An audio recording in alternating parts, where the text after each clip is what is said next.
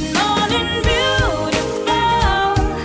I know it's gonna be a good morning, beautiful. When you're waking up with me, it's gonna be a good morning, beautiful.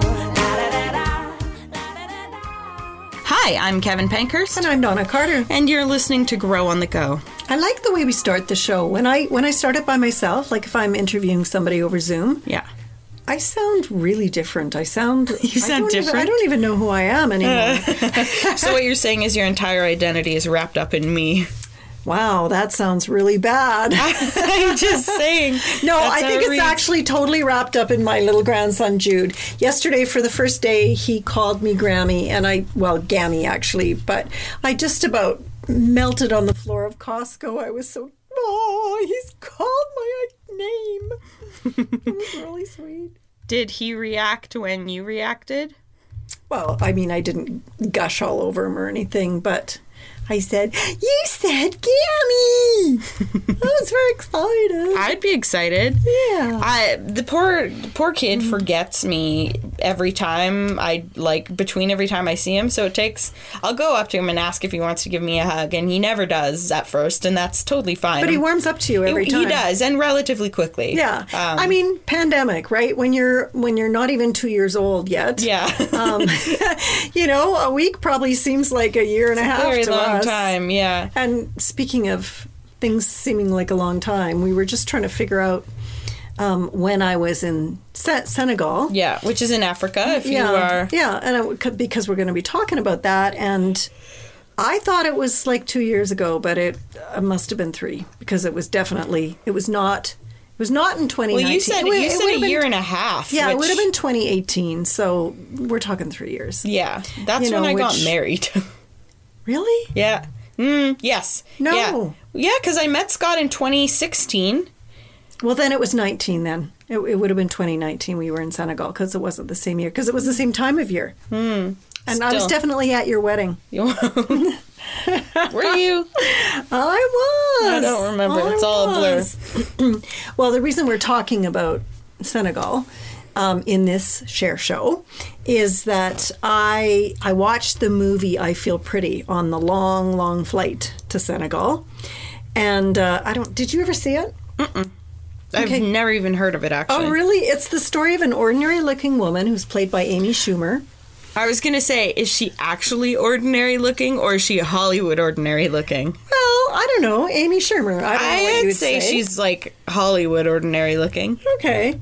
But she's working a dead-end job, and she's living this life with no excitement or romance. Mm-hmm. She's generally disillusioned with her life, but she doesn't really expect anything to change because she feels very ordinary, very invisible, and unattractive. It's quite funny. There's this comical incident at the gym where she falls and hits her head. And when she comes to, she sees herself differently. She seems to think that some kind of spell has changed her into a ravishing beauty. And in reality, she looks no different.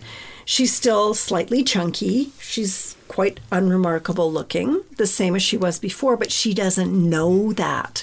Her belief that she's now drop-dead gorgeous changes everything about her life. It's the confidence she exhibits. It makes her popular. She wins a boyfriend. She has a great new job and so much more fulfillment in life. Like I said, she looks no different than she did before she hit her head, but she sees herself differently. Mm-hmm. And as a result, people are attracted to her. They respond to her warmth, her confidence, her positivity, because she believes she's beautiful. She's able to rise above the self-consciousness of a poor self-image, and she engages people in a winsome way. So it kind of made an impression on me, and it really made me think about how I've developed my self-esteem and how life would be different if a person did walk through life feeling like they were beautiful and loved and special and important. I thought more about the movie in my second week in Africa, when after our speaking responsibilities were over in Dakar, we spent time on a beach frequented mainly by French tourists. And if you've ever been at a beach with a lot of Europeans, you've likely noticed that their culture has different ideas about appropriate beachwear. About nudity and what have you in general. Generally, yeah. North Americans are a little tightly laced compared to the most rest of the the world. rest of the world. Yeah. We're pretty prudish in terms of swimwear, at least. So, teeny tiny Speedos on men. Thongs are extremely common. Women go topless. A lot of women, not everybody. But here's what's fascinating to me, or was fascinating to me when I'm in this environment. It's not necessarily just the young, firm, and perky who embrace this practice of going topless. It's also much older women my age and older. And honestly, when some of them lie on their backs, like their breasts disappear into their armpits. Which is normal and acceptable. I want to be clear. That's what boobs do. Gravity works. But every time. But this is where I'm going.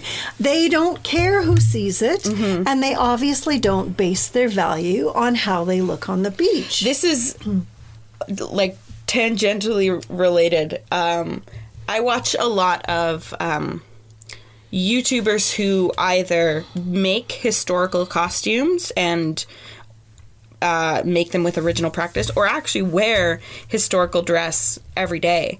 I follow a gentleman who dresses Regency-wise. So if you've seen, I forget what it's called. If you like Pride and Prejudice era, a lady who dresses in a Victorian Edwardian style. And one thing one of these YouTubers was saying was, today we are all expected to have a body that looks good in modern fashions. Historically, that has almost never been a thing. It's only been a thing for about the last 100 years, because previous to that, padding and cinching were all very normal. In the Victorian Edwardian era, this pigeon-breasted shape was very normal. And so there was padding. Your stays or your bodice would have padding and boning that just curved over your boobs and down to your stomach. Right. It didn't matter how you were shaped, because it was expected. The dress had the shape in it. Yeah, it was expected that you built onto your shape. That was just how you did it. And no one actually knew what your body looked like. So it didn't matter. I want that. I want that to come back. Well, when I saw these old topless ladies in Senegal, I really admired them. I admired their confidence. And I'm going to be vulnerable here. It's not just modesty that would keep me from going topless on a beach. It's the belief I've bought into, sold to me by the media, I suppose, that because I don't look like a swimsuit model, I'm defective and therefore should remain covered. Well, and I've heard you say for pretty much as long as I can remember in regards to swimwear, like, I can't wear that, or I found a swimsuit that actually looks good. And like, you're not a very big lady. I am a big lady at this point in my life. So let me be clear about that. But like, yeah, this is something that, at least as long as I've been conscious, you've struggled with. Yeah, I have drunk from the North American Kool-Aid of shame over a normal, imperfect body. And there is no perfect body. That's the other thing. No, that's exactly right. But I think a lot of us believe that if we don't have an athletic, yet slender, but with curves in specific places, then we're defective. And I caught myself thinking just last week, I don't have a weight problem. I have a figure problem. Well, where did I get that idea that just because my stomach isn't flat, there's something wrong with me? Why have I bought into the idea that there's only one acceptable female body type? How destructive is that? Well, and I'm very I actively work to be very body positive. I'm very fat positive. Fat is not always a good indicator of health. And unless you're going around smacking cigarettes out of people's hands, we need to stop pretending that we're concerned about fat people's health. And I say fat as a descriptor, like tall or blonde. Right. You're not using it as a derogatory term, because fat is not a bad thing. in my book. And I catch myself a lot being like, it would be okay if I was the right kind of fat, but I'm the wrong kind of fat. I don't have particularly thick thighs. I don't have a big butt. I have increasingly large boobs, but, I carry most of my weight around my stomach. I really have a spare You're more tire. of an apple than a pear. I truly am an apple.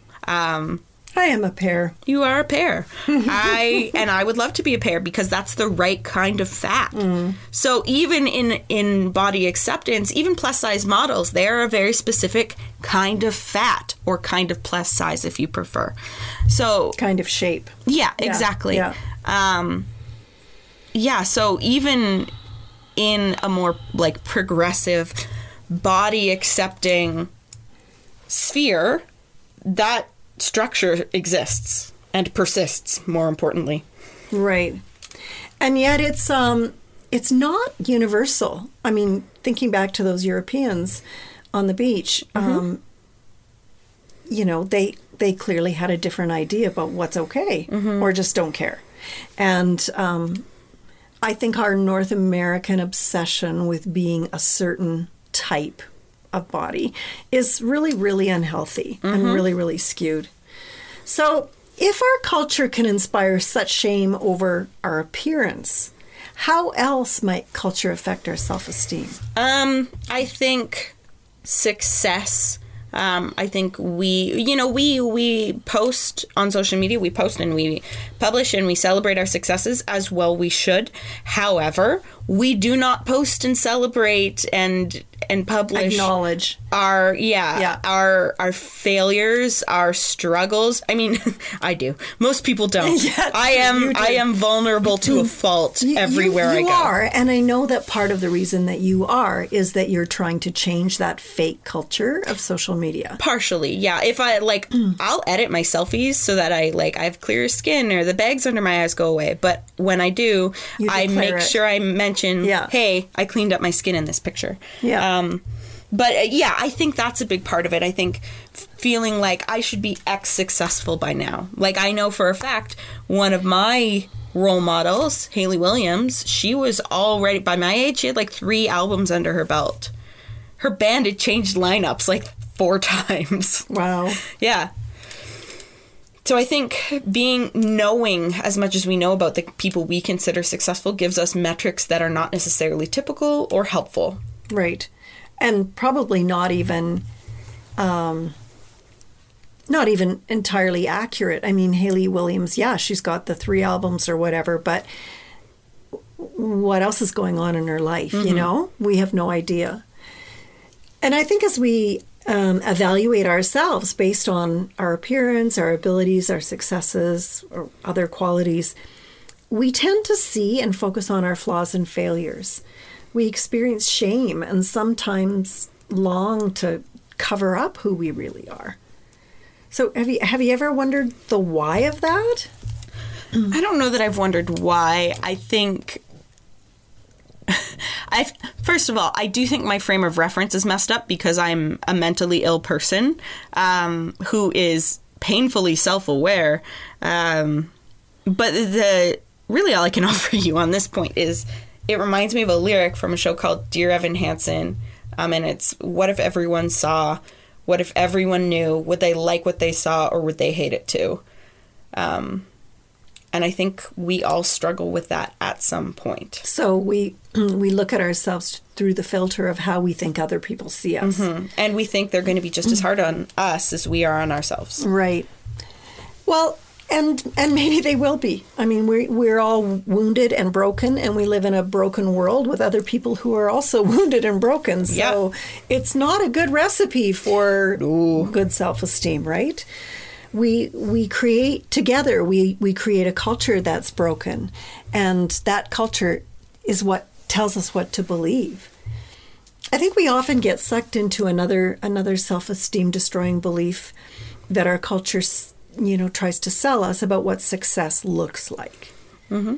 In North America and increasingly around the world, we primarily equate success with wealth, influence, or fame. Mm-hmm. And I think it's fair to say that people who who see the need for those things, they don't necessarily even use them to make life better for anybody outside themselves or maybe their family. Yeah. I also think health is one to throw in there. Eating well costs money. A gym membership costs money. And it's easy to look at a celebrity and go like, oh, they look amazing. Yeah, it's their full-time job to look amazing. Yeah, exactly. And they pay for trainers and dietitians and therapists. Like, man, if my mental health was better generally, who knows what I could accomplish if I could afford all the therapy in the world. Oh, yeah, don't get me wrong. You're doing great, even with your struggles. I'm pretty successful, all things considered. But, man, if I could spend less time saying awful things to myself in my head, boy, imagine what I could get done. Yeah. I think, the overriding message our culture gives us, though, is success trumps purpose. It's about what makes me, wealthy, powerful, famous, whatever. It's not about what makes the world better. So what's the alternative to accepting these powerful but damaging beliefs about our self-esteem? I want to go to the teachings of a famous rabbi who lived in the 1st century. You may have heard of him. His name is Jesus. And also one of his representatives who wrote down a lot of what Jesus taught. Most of us know him as St. Paul. In a letter Paul wrote to the followers of Jesus in the Greek city of Ephesus, he said this: "We have become his poetry, a recreated people that will fulfill the destiny he has given each of us. For we are joined to Jesus, the Anointed One. Even before we were born, God planned in advance our destiny and the good works we would do to fulfill it." Wow, there's a lot to unpack here. The first word I want to look at is the word poetry. It's funny because before we started, actually we were doing a sound check and we both, I think I started quoting a soliloquy from Hamlet, is it? No, it's the Scottish play. Oh, we won't say the name. We're not in a theater, so it's technically fine, but I don't know, that actor training runs deep. Macbeth. And Kevin memorized it because I memorized it a long time ago, and she thought it was cool. So we were quoting Shakespeare together here. But I'm not a poet, but I'm a writer. Yes. And I love a beautifully worded phrase. And I often agonize over the perfect adjective or metaphor because I like language to be beautiful. You wouldn't know from listening to me speak, but my writing is better. I say that to clients all the time. Great writer, terrible speaker. But do you do that too? Do you agonize over... I mean, you've written some beautiful poetry and song lyrics in your day. Thank you. In my day, yes. All 29 years worth of them. Poetry, absolutely. But even just like website content, which I, write day in and day out, that's my 9 to 5. There is always a perfect word to get across what you're trying to say. And some words have better rhythm and cadence than others. Yeah, I love that too. I really love a sentence to flow with a pleasant sounding rhythm. Yeah, it gives me chills. So the point I'm making here is that writing a poem is anything but random. Every word is selected with care, and it's put together in a cadence that accomplishes the goal of the poet, right? Wouldn't you rather be thought of as a beautiful and carefully crafted piece of poetry than a random accident of nature? Really, our culture has largely rejected faith and along with that, embraced evolution. So how might that influence our self-esteem?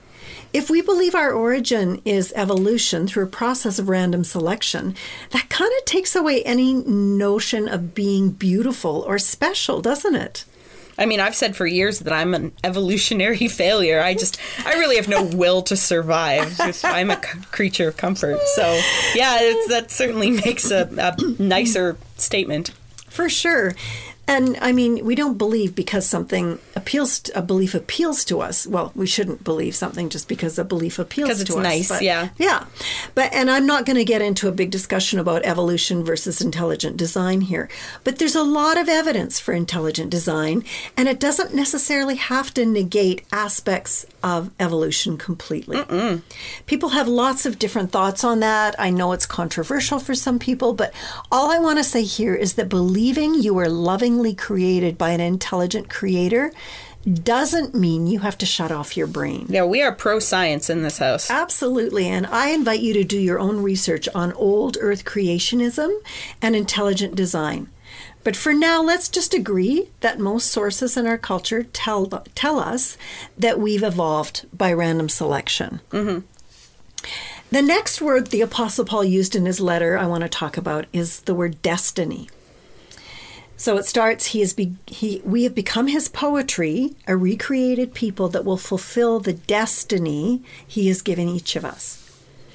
There is so much more to life than getting rich and powerful. St. Paul is saying that God actually has a plan for every life. And while it's not just about our own enjoyment, finding our purpose and investing our lives in it does give us great satisfaction. Humans crave purpose. Life is about so much more than just going to work, digesting food, flipping through Instagram, and going to sleep only to do it all over again. If Paul was right, we have a destiny. And our destiny involves the last word that I want to talk about, and that is the word joined. We have become his poetry, a recreated people that will fulfill the destiny he's given each of us, for we are joined to Jesus, the Anointed One.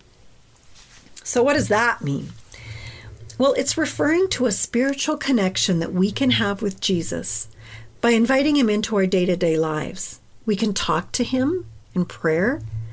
We can listen to him when he talks to us, which is usually by when he places impressions in our minds, or by making specific verses in the Bible stand out to us if we're reading.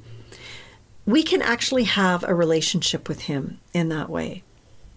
Having that relationship with God through Jesus is the reason Jesus came into the world. Jesus said it this way, "For here is the way God loved the world. He gave his only unique Son as a gift. So now everyone who believes in him will never perish, but will experience everlasting life." That's a whole lot of love. Can you think of anything less than that kind of perfect love and total commitment that would make you give up your own child? I mean, there were days, but no. It depends on the child. Not really.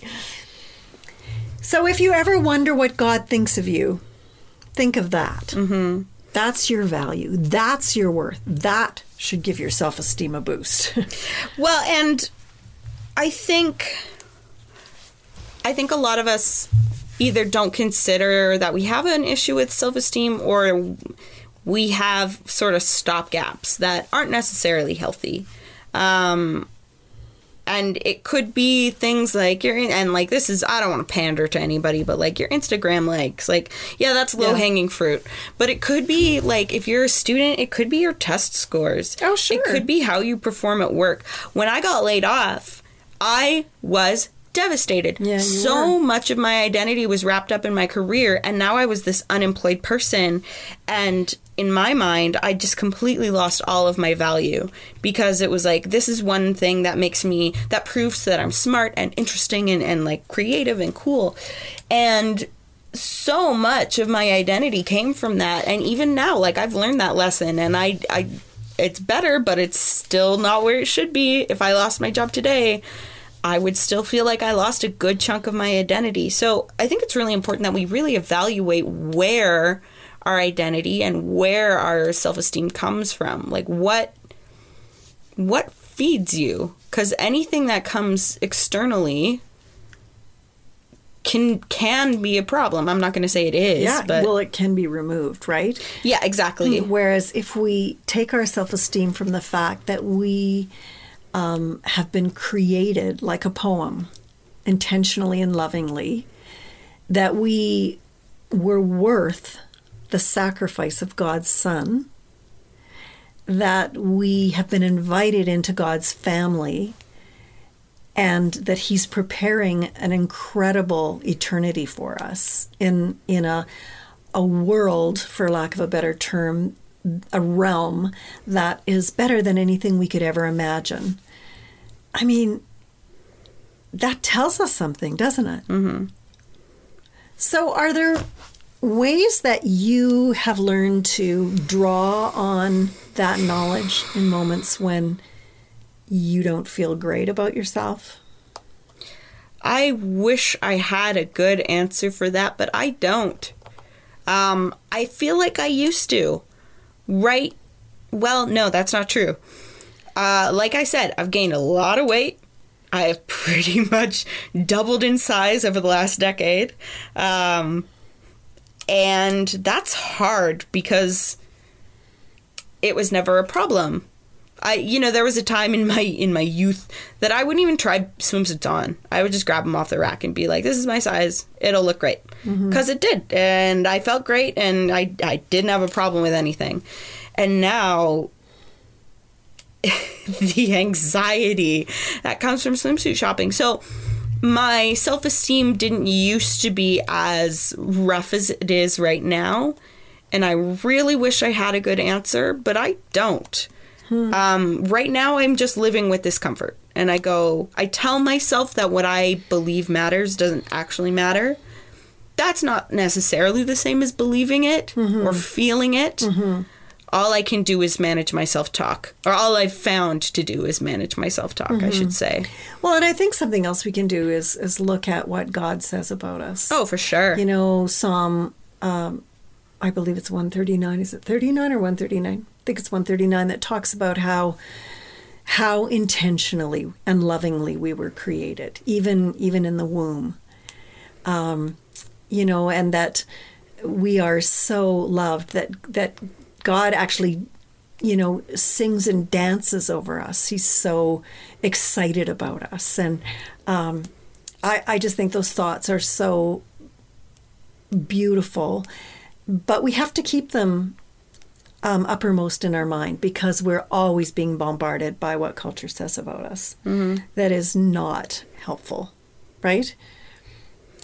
I mean, it's just so easy to make comparisons that are so destructive and unhealthy. Well, and this was with the background on my phone for ages. Comparison is the thief of joy.